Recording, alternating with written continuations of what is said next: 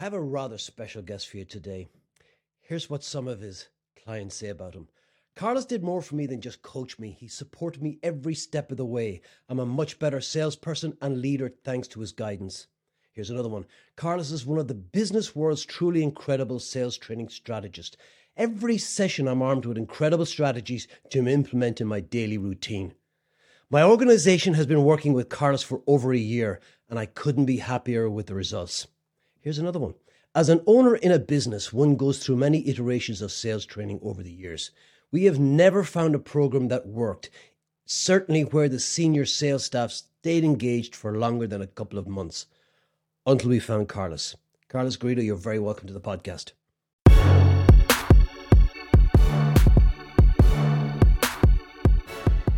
Thank you, Paul. I have no idea where you got those from, but I'd like to meet those clients.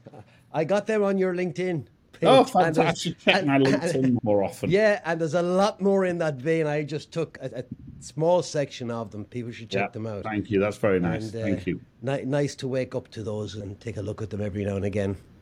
But, Carlos, I know you're in Miami, but your accent's not, it's certainly East Miami. That's where I'm putting it. No. Can you tell us where you grew up and a little bit about that? Yeah, sure. It's a beautiful, in many ways, a great pattern interrupt, especially in Miami, and especially with the name Carlos Garrido, because Carlos Garrido could be a Miami name. And a lot of people are certainly, it takes them off their pattern when I start to speak to them, because they're not expecting they're not expecting a British accent, and certainly not one from north of the wall, right? For those Game of Thrones fans out there, winter is coming. I'm from north of the wall, from Manchester, and I grew up in Manchester in the UK. I spent most of my life there, Paul. And the story as to how I got to Miami is a tale of intrigue. Happy to share how I got to Miami, but there's some method in the madness. Please do share. How did I end up working in Miami? I was I have an investment banking background. And I was many years in investment banking, doing M&A and business development for clients. I had a sort of a client service background, and I was invited to join in the world of investment banking. For those people who don't know, there are outside investment banking teams that work for clients, and then big corporates have inside investment banking teams that are working from inside an in-house investment banking function. And obviously that's normally a much bigger company that has it inside. Like a treasury function. Very like a treasury function. What, you mean the investment banking? No, investment within banking an organization. is more... No, an inside investment banking function is more an inside M&A team, a deal team, doing mergers and acquisitions. It does, in fact, have some treasury, but it's more stock bonds versus equity, some really crazy kind of Black-Scholes formula kind of stuff. So if you're a big company like an Oracle, for example, or an IBM, and you're regularly buying companies... There'd be a guy on the inside. Got it. But there'd usually be a guy on the outside too. There would usually be, for someone like Oracle, they're usually working with a Goldman Sachs or a Deutsche Bank or one of those guys, or a team. But on the inside, there's a team doing internal negotiations, internal acquisition hunts. And some deals will be done exclusively by the inside team, some deals combined with outside teams. So I got invited to join a big company inside M&A team, and I did that. I had a great time working on acquisitions, disposals, spin-outs, you name it. And this was in around 2008. You'll remember in 2008, every big company owed its shareholders a BRIC strategy. Do you remember BRIC? Brazil, Russia, India, China. Yeah. It was the emerging market strategy, because everyone went running the hair on fire saying there's all this emerging middle class, and my shareholders need their share of the emerging middle class. Yeah. Wasn't the R in that Russia? The R was Russia. The B was Brazil. Changed. Yeah, that was changed. And then there was Brazil, there was Mexico, there was... So anyway, the company I worked for took their internal deal team and they handpicked 3 guys. One guy went to go and do Asia deals for the emerging middle class, the One guy did Eastern European deals. That was who did Asia? Sridhar went to do Asia. And the CEO of the company called me up and said, hey, we want you to run the Latin American deals, specifically Mexico. And there's a nice Latin American portfolio because you speak Spanish. And I was the words were about to leave my lips. Oh, I don't speak Spanish. When he said, unfortunately, we're going to need you to move to Miami. And I thought, Miami? I could learn Spanish. Habla español. Yeah. So I went up to Claro que sí, which is Spanish for of course, yes. Of course I'll do that for you, David. Like, Miami. And that's how I ended up in Miami.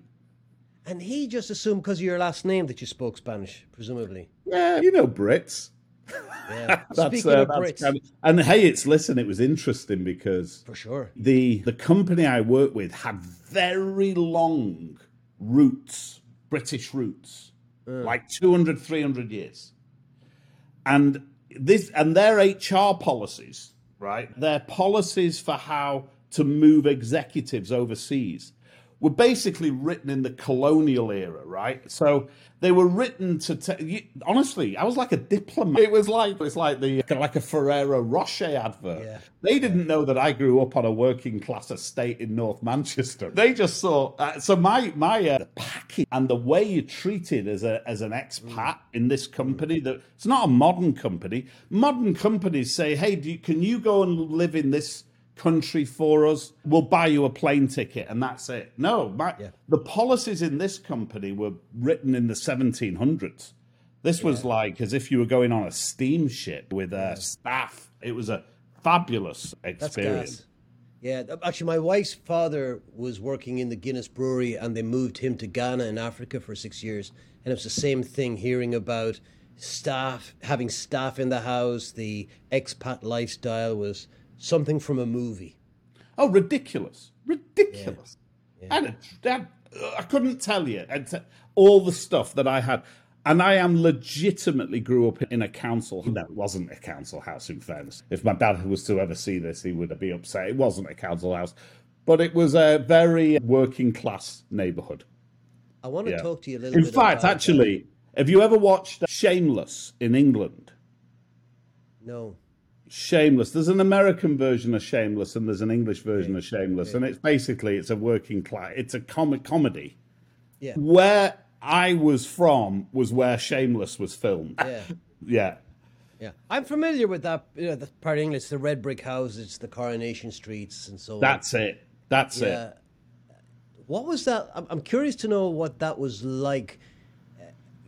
People might be familiar with the Manchester from the 90s, for example, Britpop and the band that came from Manchester.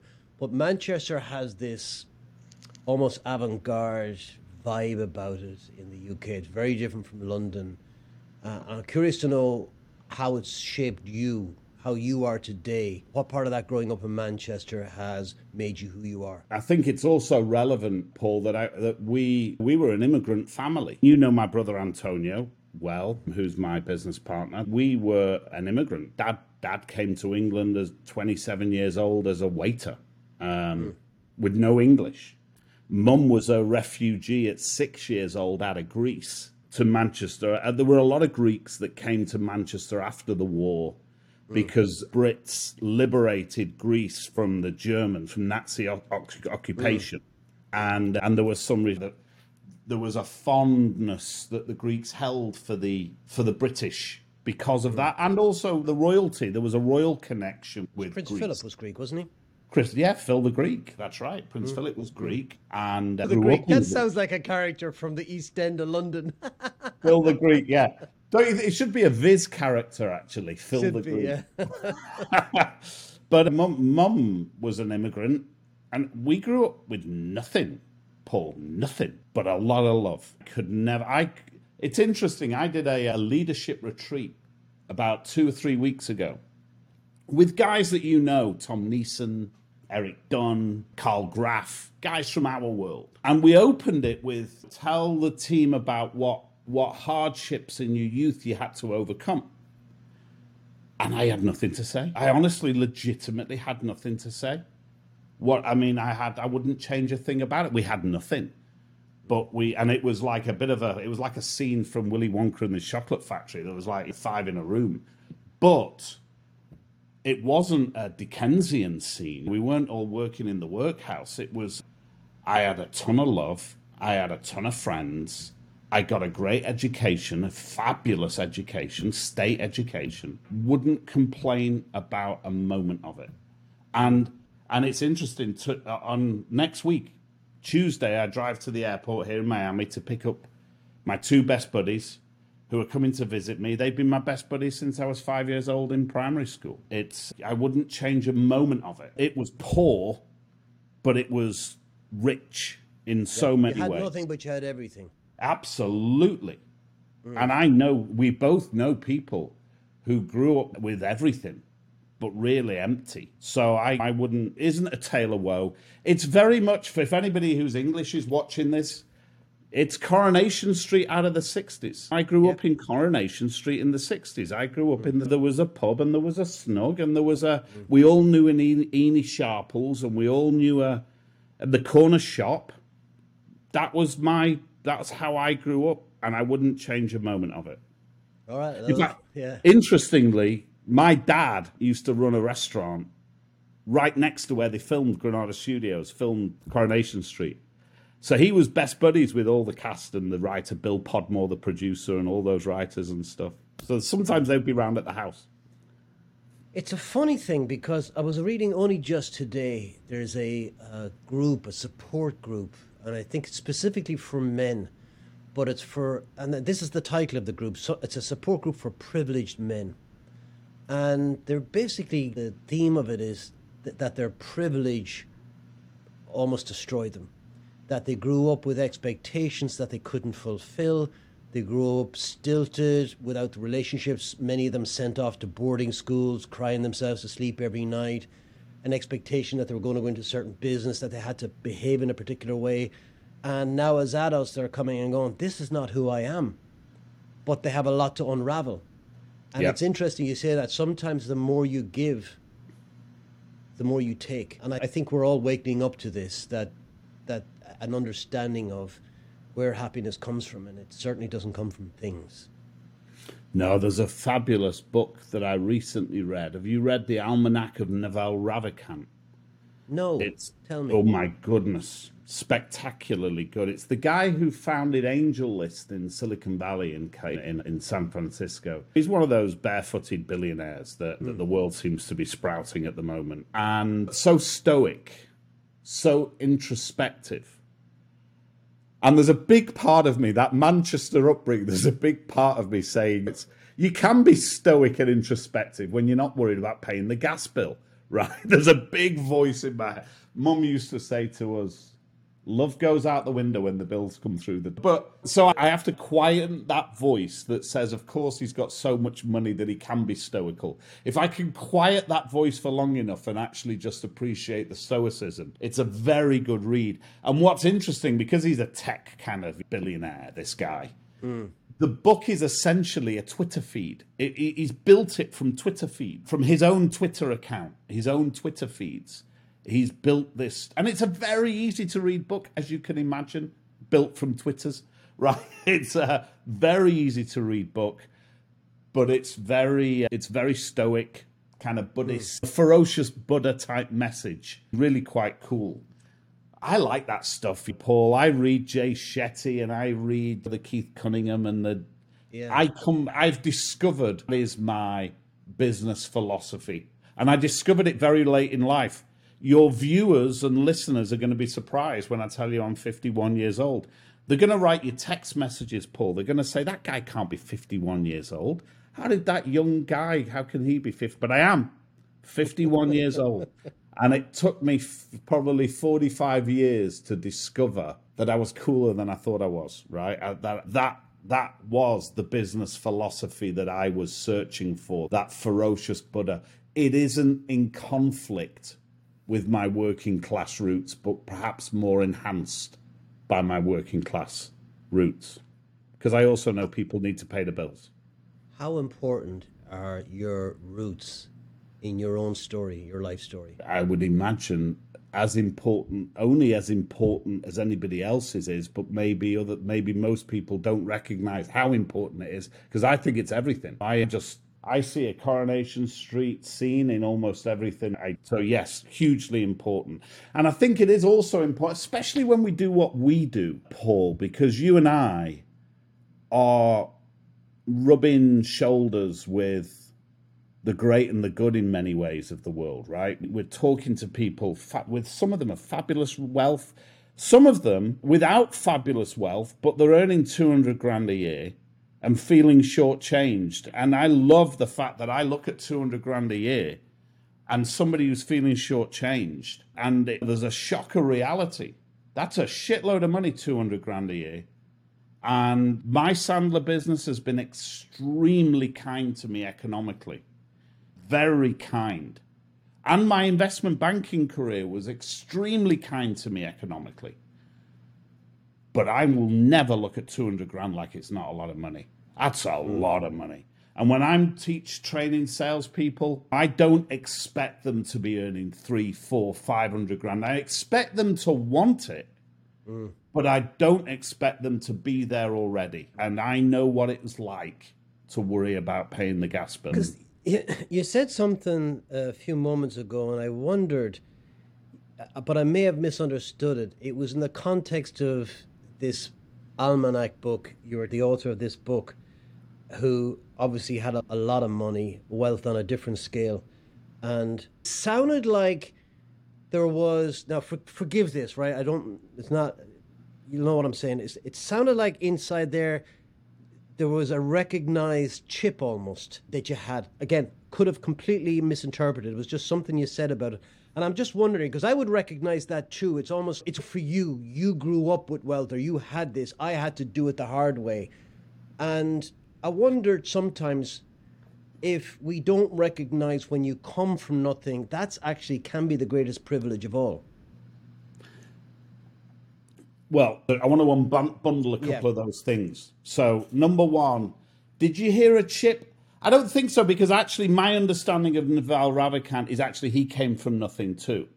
Okay, okay. I wasn't sure. I wasn't sure. No, not at all. What I did a bad job of explaining was that as I'm reading this ferocious Buddha stoicism, I have this working class voice in my head that when he's giving advice, don't do stuff for the money or whatever, some sage advice, that's easy for a billionaire to say. That's the working class voice in my head. That makes sense now. Sorry, I misunderstood that, Carlos. Yeah, but that makes sense. But that's okay too, because that's just a filter.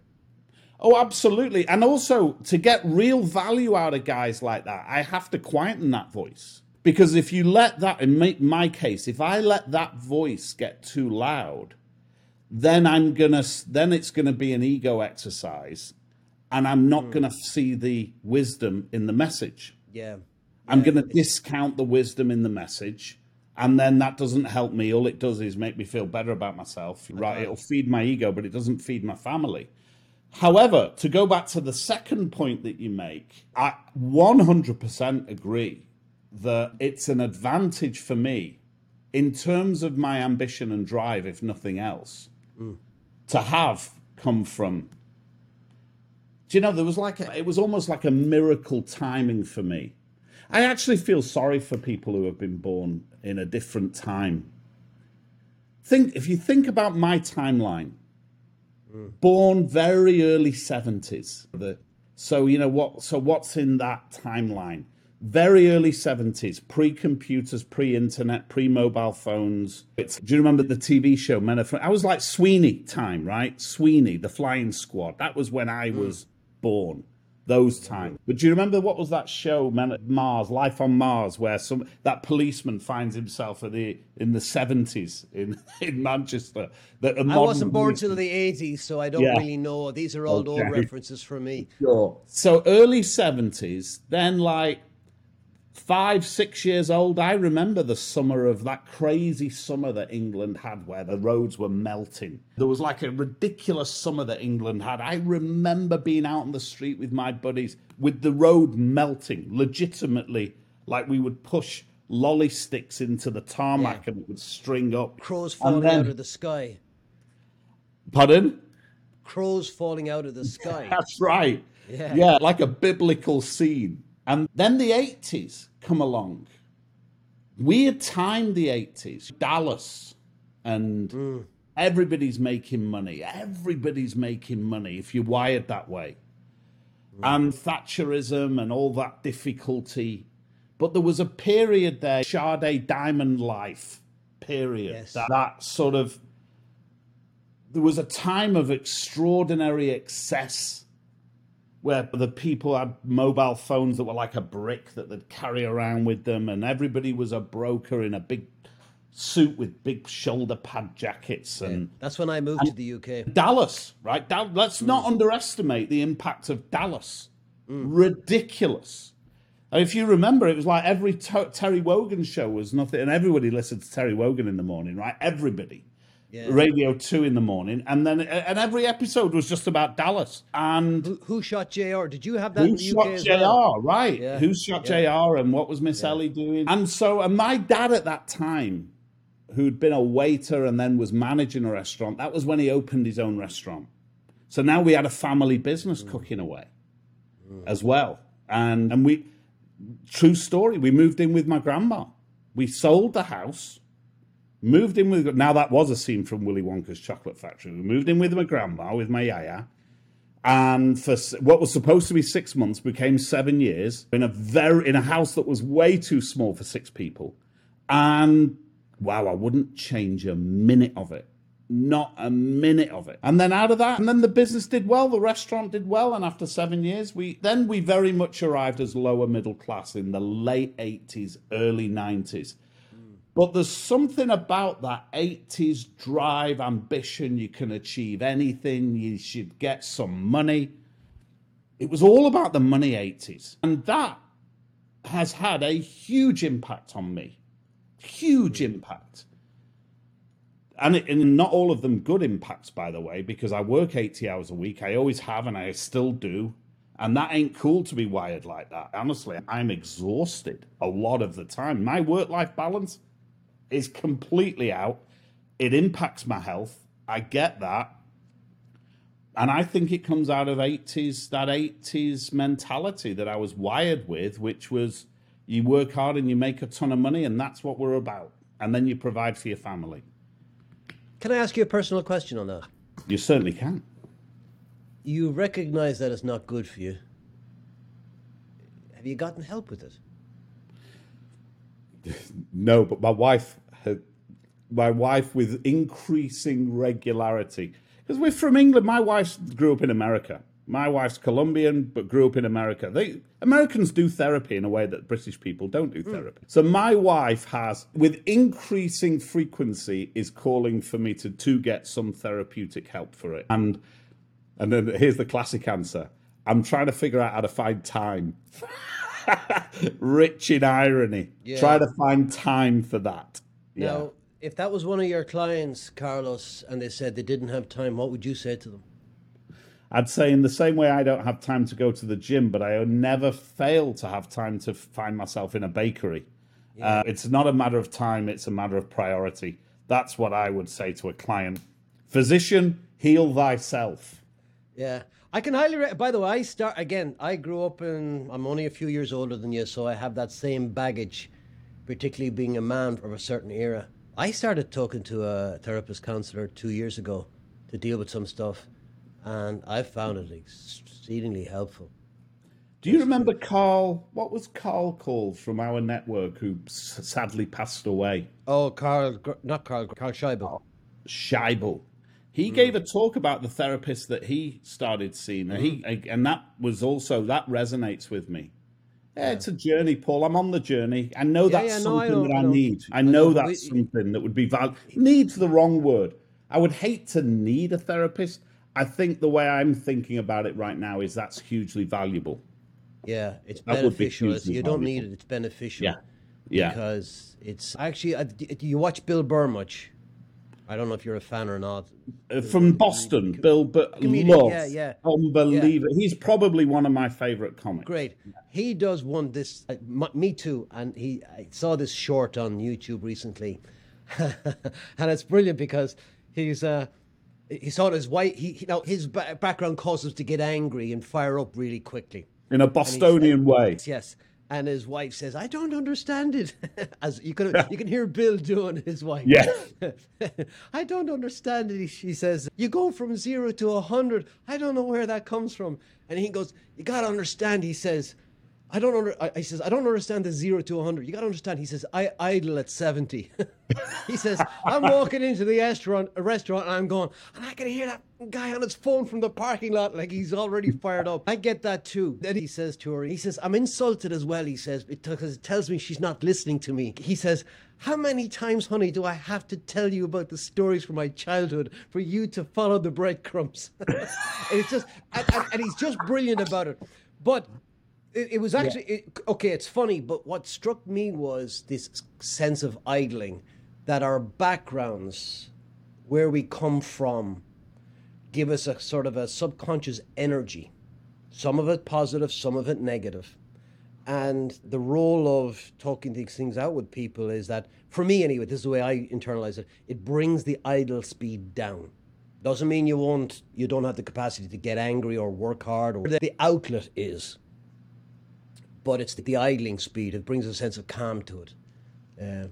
Anyway, sorry, I don't know why I went down that avenue. I just think, you know what, though? I would be concerned because the 80 hours, that's a hell of a lot. We'd hate to lose you.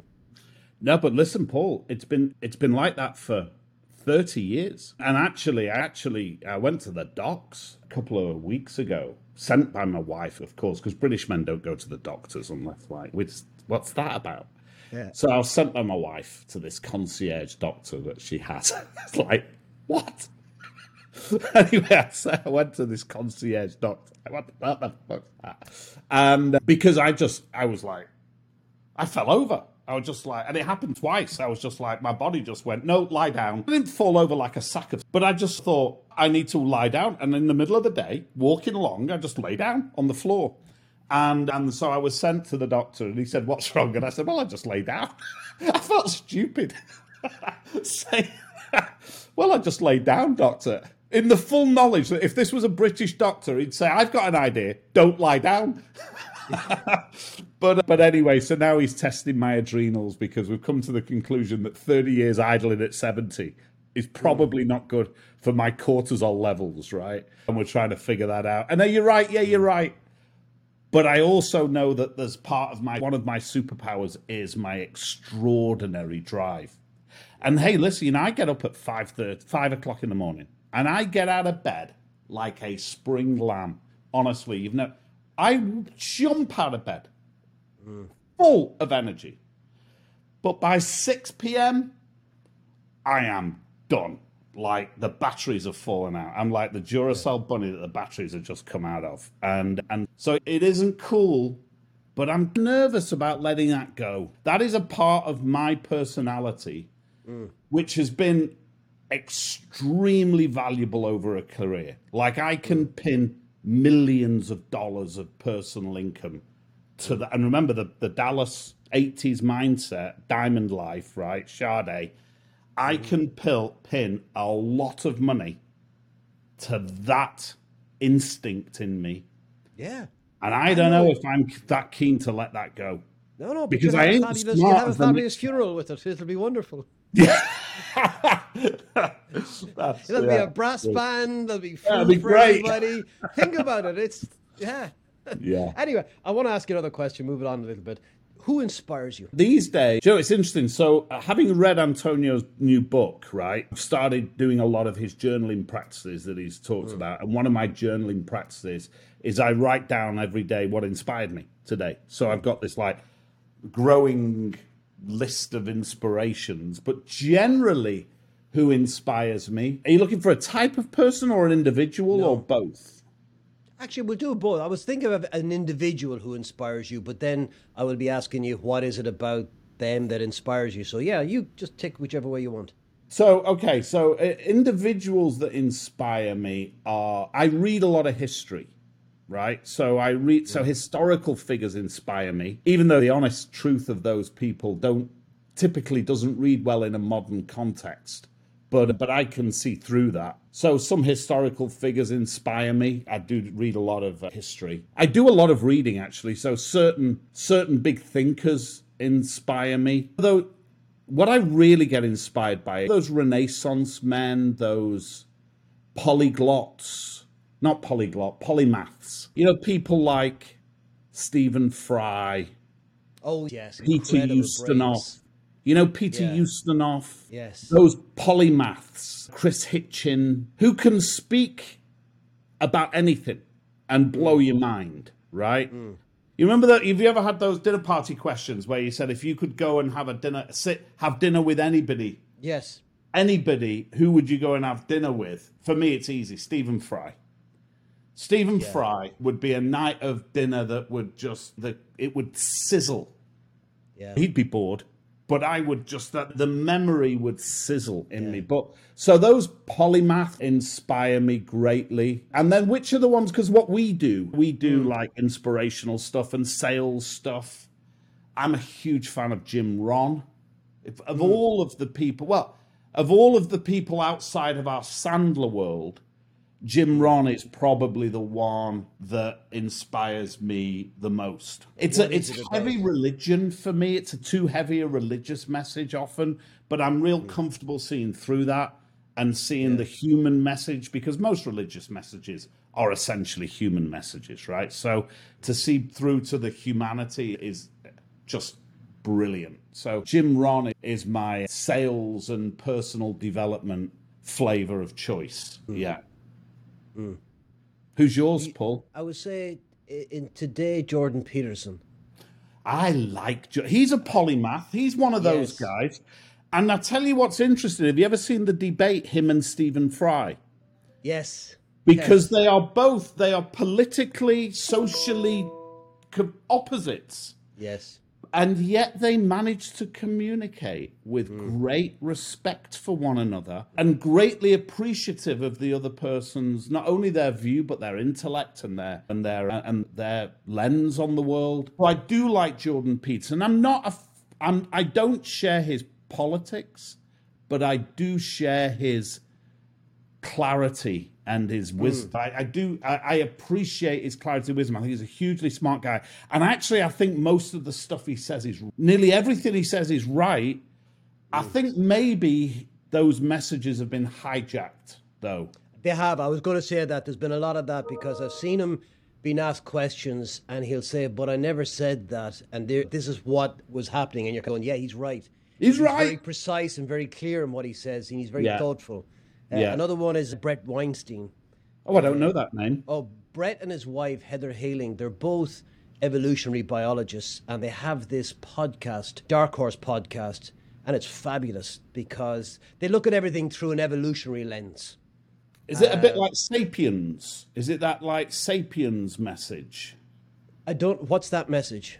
You said Sapiens. Because I know they wrote a book recently about humankind, so I don't know if that's the same thing. No, it's different. Sapiens was I can't remember. It's a brilliant book, Sapiens, but it looks at modern life through a history of humanity going back to Neanderthals and pre-Neanderthal and how societies evolved. Yeah, there's a lot of that.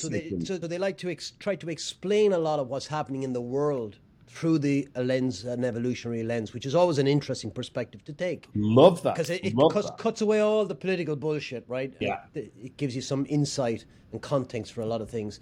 There's Trigonometry is a podcast, two guys in the UK.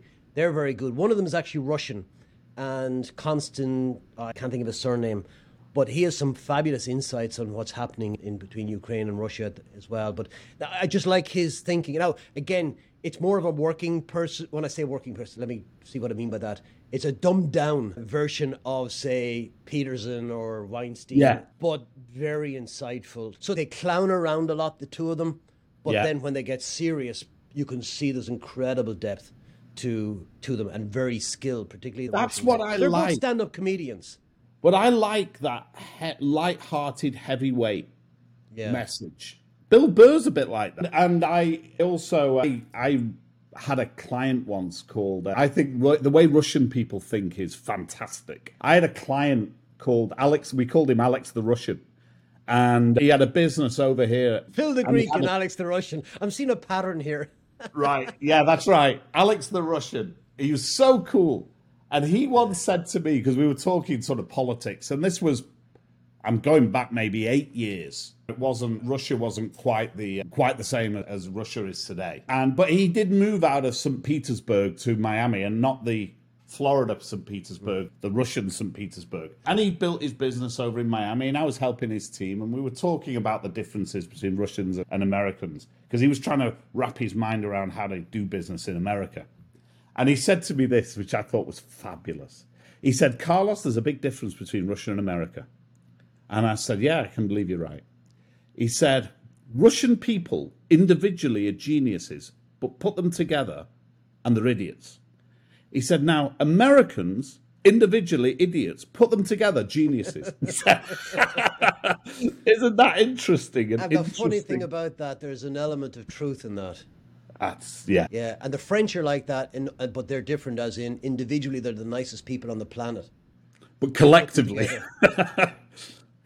yes. I will say no more on that. Listen, right. French you friends, just lost 20,000 viewers, or they'll understand, because all I have to do to explain that little bit of bias is Thierry Henry and what he did to. They go, yeah, fine, we get it. Got it. Yeah. I was going to ask you, tell me, a place on the planet that you've not been to that you'd love to visit. Easy. And it's connected to the first question you asked. I grew up on my grandmother's knee watching Hawaii Five-0, which was one of those. There were a number of shows that were big when I was a kid in England that came over from America. There was Kojak, Streets of San Francisco, Rockford Dallas, Files. the Waltons. Which one did you say? Rockford Files was another one. That era, and the one that I used to sit and watch on my yaya's knee was Hawaii Five-0. Yeah. So I've always, and I used to say, even then, 5 years old, I want to go to Hawaii. Now, I can afford to go to Hawaii. But I have every year when I set my goals for the next year, I've done this for the past 5 years. I've put a revenue goal in that if I hit that revenue goal, my reward is Hawaii. And it's a very stretch goal. And I haven't yet hit it. And I'm not going to cheapen it by getting there. I'm not going to let myself off the hook. You see what I mean about how weirdly I'm wired? I'm not going to let myself off the hook and just go to Hawaii. I need to earn it. Why not go just because you deserve it and you've worked hard? Because I'm not wired like a normal person, Paul. That is something that I've parceled away. I've parceled that away as something that I've got to do something big for. And I'm told by people that Hawaii ain't that special, by the way. I know you have to go. That has been with me for 46 years. I am going to do something special to earn it. I was like that with Key West. Always, I don't know why. And I was just fascinated. And then, of course, Key West was the ultimate goal. But I also had Key Largo and I think the songs from the 70s. Was it Bertie Higgins? And so it must be 8 years ago now at this stage, booked Key West. Was going to be over at one of the conferences. And all the family, 3 kids, wife, were going to be there. And booked into this hotel in Key West. Now, we were having a bit of tour around Florida as well. My brother lives in Fort Myers, so we started there and headed down. He stayed safe, right, when the hurricane came, because it nailed Fort Myers, that Hurricane Ian. He was okay. He has a few trees down. He is in his garden, but other than that, he's okay. Power was out for a few days, but I can't believe, what an idiot. He didn't have a backup. He didn't have any generator in his house. I don't understand that when you live in hurricane territory. But anyway, that's besides the point. Booked this hotel, 2 rooms, and then I thought about it. My daughter at the time was maybe 15, and I thought, she doesn't need to be in with her brothers. Maybe give her there was no separate beds. That was it. There were double beds, and I thought she needs to have her own. So I cancelled. The hotel didn't have separate beds, so I cancelled it and I booked another hotel. All good. So we get as far as Florida City, and I didn't know we'd stayed overnight in Florida City. Didn't know my way out of it to the Keys, so I You don't just want to put stay in in Florida City. it was just an overnight stop. Okay. Put in into the sat nav Key West, got me out of Florida City onto the Keys. That's fine. All the way down, get about 20 miles outside Key West, and I said to my wife, I said, "Can you give me the address there?" And she was putting it into the sat nav. Put it in, does not compute. I said, "You spelling it right?" Pulled over, put it in, no. And I found that I had booked, the hotel was in Key Largo, it was in Key Largo, not Key West. So we had driven all the way during spring break, 4 hours. You can imagine That is stop, 4 start hours. all the way That down. between Key Largo Yeah. and Key West, 3 hours. And speaking of idling at 70, I've never been so apoplectic that I couldn't speak. The others just got out, they went for a cup of coffee. I just walked up and down, got into a car, and this is the interesting bit for me. Turned it around, was driving back up because because of spring break we couldn't book or get anywhere else. We couldn't cancel. I'd spent a couple of grand on this hotel in Key Largo. So heading back up, got to the hotel, checked in, and we had 2 rooms, and they were massive. Wasn't expecting that. And one of them was going to be empty. There was more than enough in one. There was a suite with plenty of beds for the family. So I rang my brother in Fort Myers. They're only 2 hours away from there. And I said, "Listen, I've got this extra room if you want to come down." Because I'd only seen them for a night. And they were all saying, "You stay longer the next time." I said, "Come on down." They came down. They were 2 hours later. They were in the room. We had the best week on a holiday that I could probably say I've ever had. It was fantastic. And all because I screwed up and made a mistake. And then about 3 years later, got back to Key West. I did go back there, fabulous place. But I wouldn't be like that. I get where you're coming from, but I would be of view of, you know what, if you work hard, just do it. I have a client in the Keys called Keys Weekly. They're doing, the local rag, and I teach their guys how to sell advertising space in the paper. I've had that client for 4 or 5 years now. Great client. And so I basically get a golden ticket to do whatever I want because they know everybody, right? It's a small community, and they're the paper. They're like the was it Hearst, Randolph Hearst of the Keys. So everybody knows, incredible influence. And so I go a lot. I love the Keys. I love the fact that it's full of people who went there for a week and never left. And they're just a little bit drunk. Not many people are very drunk. They're just a little bit drunk. Just enough. Great. And they never leave. I've thought of a way, by the way, for you to get to. I've thought of a way to get to Hawaii. Find a client there, then you have to go. That's a nice idea too. Yeah. Cool. Tell me, in what you're doing currently, what's giving you the greatest level of satisfaction? I think COVID completely changed our business. Completely. The COVID lockdown and repositioning our business with a much bigger reach than it ever had. Much more dynamic reach. So that repositioning of the business, the kind of clients, the kind of work we're doing, and then the journey to figure out how to scale our business is the most interesting and satisfying thing right now. This whole idea of how to create bigger impact, a bigger splash, more impact on the universe. And my own personal kind of development through that journey, how I've got to think about things to create bigger impact. It's almost like I am learning to slowing down to speed up a little. In what way does that manifest itself? It manifests itself by the hard-learned lessons around what to say no to. So it's interesting. Who was it? I think it was Steve Jobs who said, no, he didn't. I think actually I said this, but it was built off what Steve Jobs said. Maybe, you know what, you say these things so often you think they're your own. Yeah. But it was, you can chart the impact of your life through the things you say yes to. That's the chart. But the impact is superpowered by the things you say no to. So each step along the journey is magnified by the things you say no to. So the direction is what you say yes to, but the speed is what you say no to. And the impact you can have is what you say no to. I used to work on a team with a cool lady called Manda Moss, who used to tell me, because I was the guy who said yes to everything. Still am in many ways. I'm learning the power of no. But she used to say to me, when you say no to, because I was always getting myself into trouble by taking too much on. And she would say, Carlos, when you say no to somebody, you keep a promise to somebody else. It's a message that's been in my head for 15 years. Manda, if you listen to this, you'll remember saying that to me, maybe. But you keep a promise to somebody else.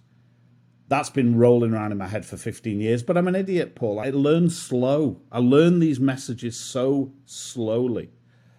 For 35 years, I've got my dad's voice in my head saying to me with thick Spanish accent, when you're in a hurry going nowhere, you get nowhere in a hurry. He used to say that to me and Antonio all the time. Yeah. Oh, but these are powerful, profound positions as well. There's a reason for them. When you understand the context of where your father came from, for example, that makes perfect sense. And what your colleagues Maxine said is actually quite profound. It really is. I love that.